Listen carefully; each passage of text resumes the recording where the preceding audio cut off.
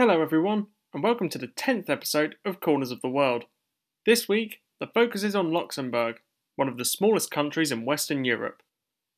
Luxembourg has seen a dramatic improvement in international results in the last decade. From a record low of being ranked 185th in 2006, the country is now in the top 100 and have recently recorded memorable results such as the draw against France and a victory over Hungary.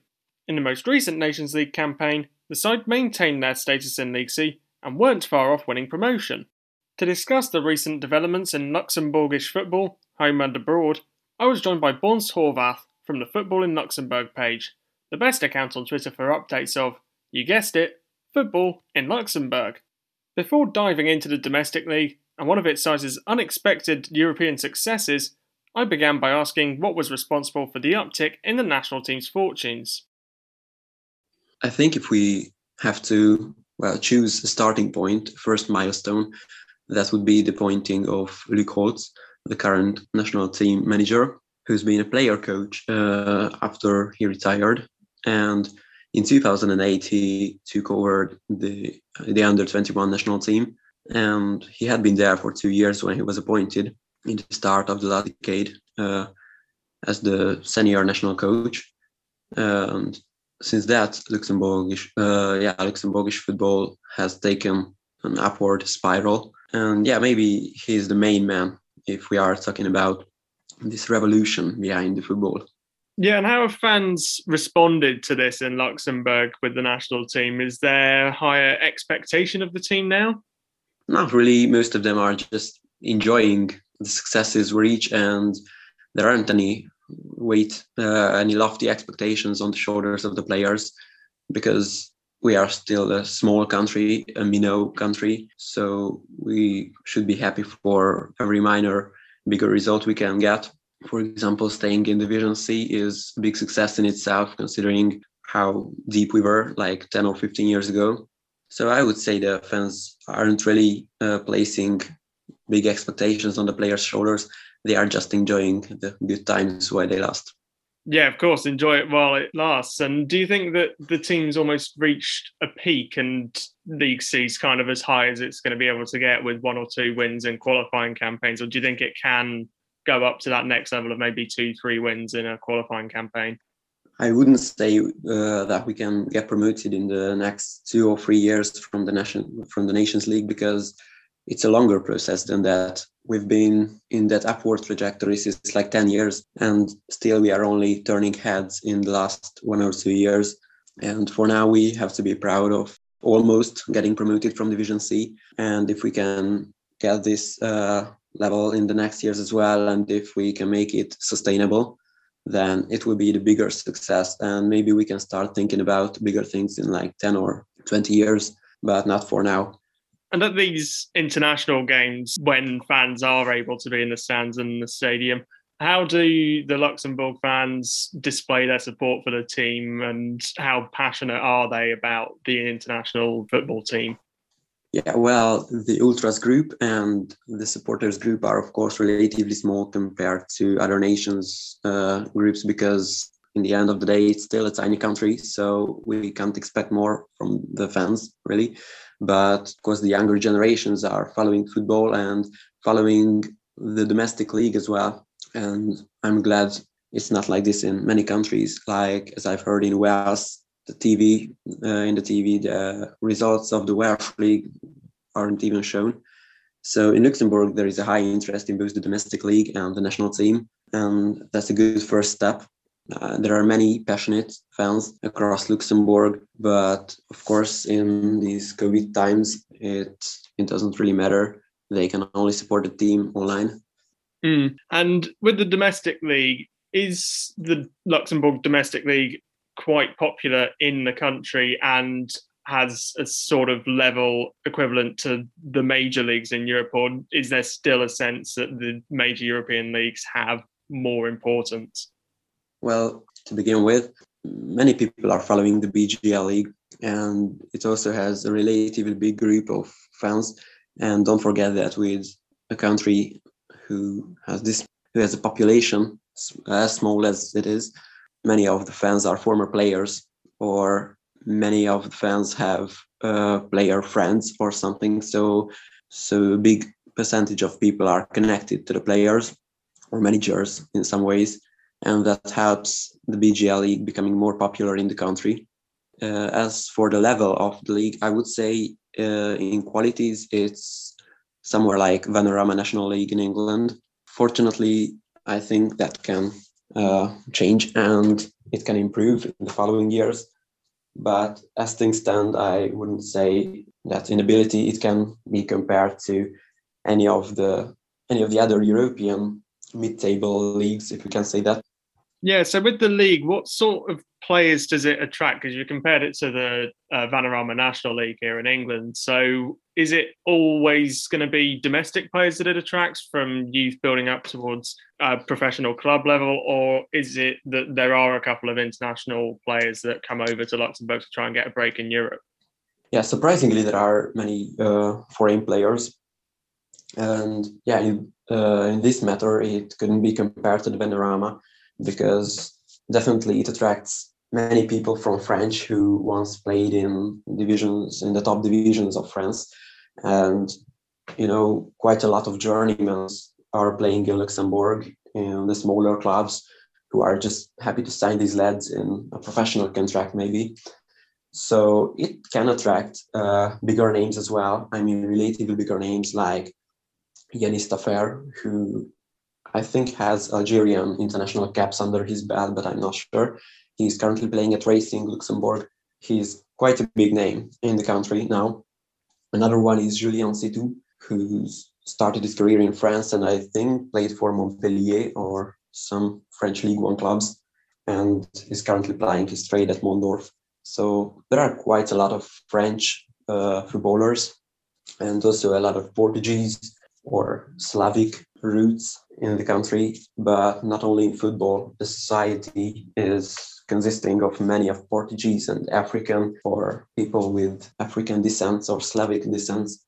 What's the typical path of players out of the Luxembourg League? Like, are players kind of happy at that level, or is there kind of that need to almost go to one of the middling leagues in Europe, like one of the lower leagues in Germany? Well, of course, most of the players playing here aren't happy to be there. So they want to force their way up. But, well, it's really rare to see a Luxembourgish footballer finding his way out from this league to a bigger league abroad. The Thiel brothers might be an exception, but they all started their careers in Metz Academy in France. So if a Luxembourgish footballer can achieve, if he wants to achieve anything in his career, he should definitely start his career in France or Germany, because very few youth scouts are tracking the league, unfortunately, and it's almost impossible to get out of here if you are not the top goal scorer or anything. And with the league, do you find that there's a good level of competition between the clubs, that they're all at a similar level, or have a couple of clubs become dominant forces that overpower the league? I think there are dominant forces in every country of the world, but it's fair to say that it's hard to predict the results because most of the clubs are on the same level, with the exception of Dudelange, of course, because they played in the last two Europa Leagues, and we are very proud of that. But except them, there are 4 or 5 clubs which you could name who can be contenders of European qualification. I mean, like Europa League qualification, and of course, not talking about the group stage here. But yeah, there are some stronger clubs, but it's still a big contest and a hard contest, and we can't really predict who will go down at the end of the season because it's always so tight.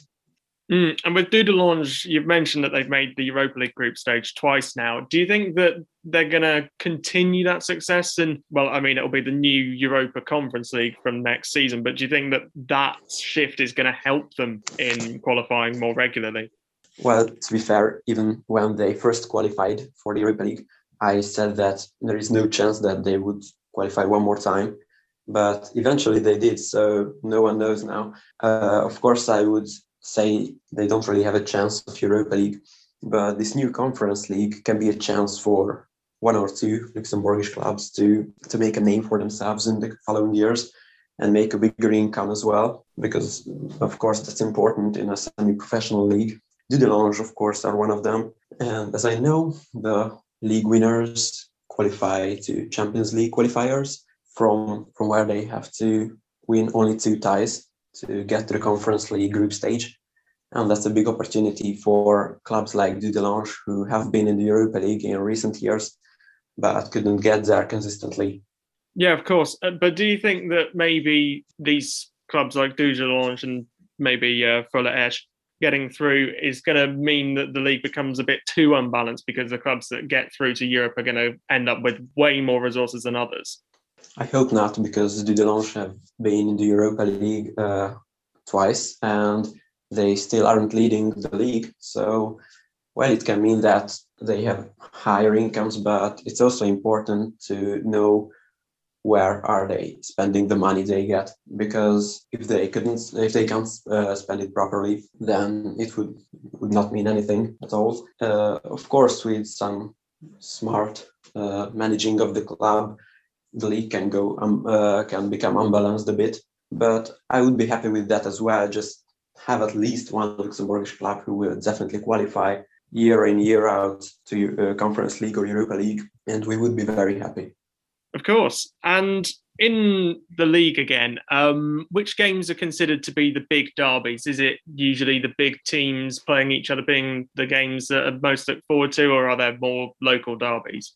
Yeah, there are a few, because many of the football clubs are from the same towns, so there are a lot of local derbies. The Ash Derby is the biggest, probably, between Fola Ash and Jeunesse Ash. But another big derby can be Rodange and Union Titus Pétange, but they are lower level clubs. I mean, they aren't really contesting for European places at the end of seasons, but it's still a heated match because both sets of fans really hype it up, both Pétange and Rodange fans. These are the 2 biggest derbies, probably. But of course, Fola Ash and Dudelange, when they play against each other, it's also a big rivalry based on the results in recent years. It's also considered 2 of Luxembourg's biggest teams. So when they play against each other, everyone will watch that in the country. Yeah, so do you think that that means that there's support across the country, or as I've noticed that there's a bit of a north-south split in the teams that are in the league? Is it across the country that it's popular, or is it just concentrated in the cities? Well, across the country, the league is popular itself, but a big percentage of people live in the south of the country, and the north. Well, there are very few cities in the north, and the northern part of the country largely consists of forests and uninhabited territories. So, yeah, of course, because of that, in the south there are more followers of the league and supporters, but I think it's across the country where people are interested. And does this nationwide popularity for the sport of football come across when it comes to women's football as well? Has it experienced an increase in popularity over the last couple of years, like it has in other places across Europe and across the world even? Yeah, compared to other countries, the women's league has improved much in recent years as well. And of course, thanks to that, many people follows it as well, but it's much harder to follow because matches aren't shown online these days and fans can't attend matches. So we can only get the results, and there aren't any live streams nowadays. And as I've heard, if that will be on March, when the FLF could decide that every league, the BGL league and the Women's League, can be deleted, voided, because of COVID. We are still only halfway through the season, and it's already March, and the number of cases are growing and growing. And don't forget that it's semi-professional leagues, so it's maybe not that important compared to other leagues in the world. So yeah, women's football are highly supported, and a lot of money had been invested into it, but it's still not strong enough, and there isn't really any communication, live streams and interactive things from clubs and social media or anything. They only type the results and nothing else. So it's really hard to find information about it on the internet. Yeah, and does that difficulty also translate over to the relatively new women's international team, as they only played their first international game in 2006? Has their profile grown since, or have they also struggled to make a statement and make an impact in the country? I think they've struggled even more than the clubs, because if we are talking about the national team, everyone will think about the men's national team. So the women's national team is very much in the background and not really supported, not supported enough, because when they play national matches, it isn't always even shown in the TV. So, of course, the national team can't get too much supporters either, because simply the websites aren't informative enough, the TV channels aren't informative, and this is a big problem in the 21st century. Yeah, of course. And also, I noticed that they didn't actually enter the qualifying stages for the Women's Euros in 2022. Is that because they didn't have the support of the federation or some other wider issues? Yeah, mainly because of that. Yeah, it's also connected in some ways to the federation. Maybe they just thought there isn't too much attention paid to it anyway. So they simply decided that the costs wouldn't really make profit for them. So yeah, it was not worth it. Well, that's a bit disappointing, really. Yeah, just to finish off, in just a couple of words and phrases, how would you describe the state of football in Luxembourg? Well, of course, it's growing rapidly. Results are becoming better and better in the recent years, but we also have to note that it still can't be compared to the other European leagues. And when I say that, I think of the medium European leagues like Switzerland or Belgium. We are still very far from that. And too big expectations can be put on the players, because it's still a semi-professional league and we should not forget that it's on that level. But I really hope it can improve, because the current board and the federation are ambitious enough to turn the tide. However, about the women's football, I have bigger concerns because they aren't improving at all. All right, well, it seems like there's room for optimism and also room for improvement, which seems like it's a great thing to have going forward, really. So thank you very much for coming on to the podcast and having a conversation. I enjoyed it really, and I'm looking forward to hearing it. Thanks very much for listening. Again, you can keep up to speed on all things Luxembourgish football by following the Football in Luxembourg account. If you want more from Corners of the World, you can find all previous episodes through the URB podcast page of various podcast streaming services or on the Corners of the World website. Hopefully, you will come back for the next episode, when I'll be exploring another corner of the world.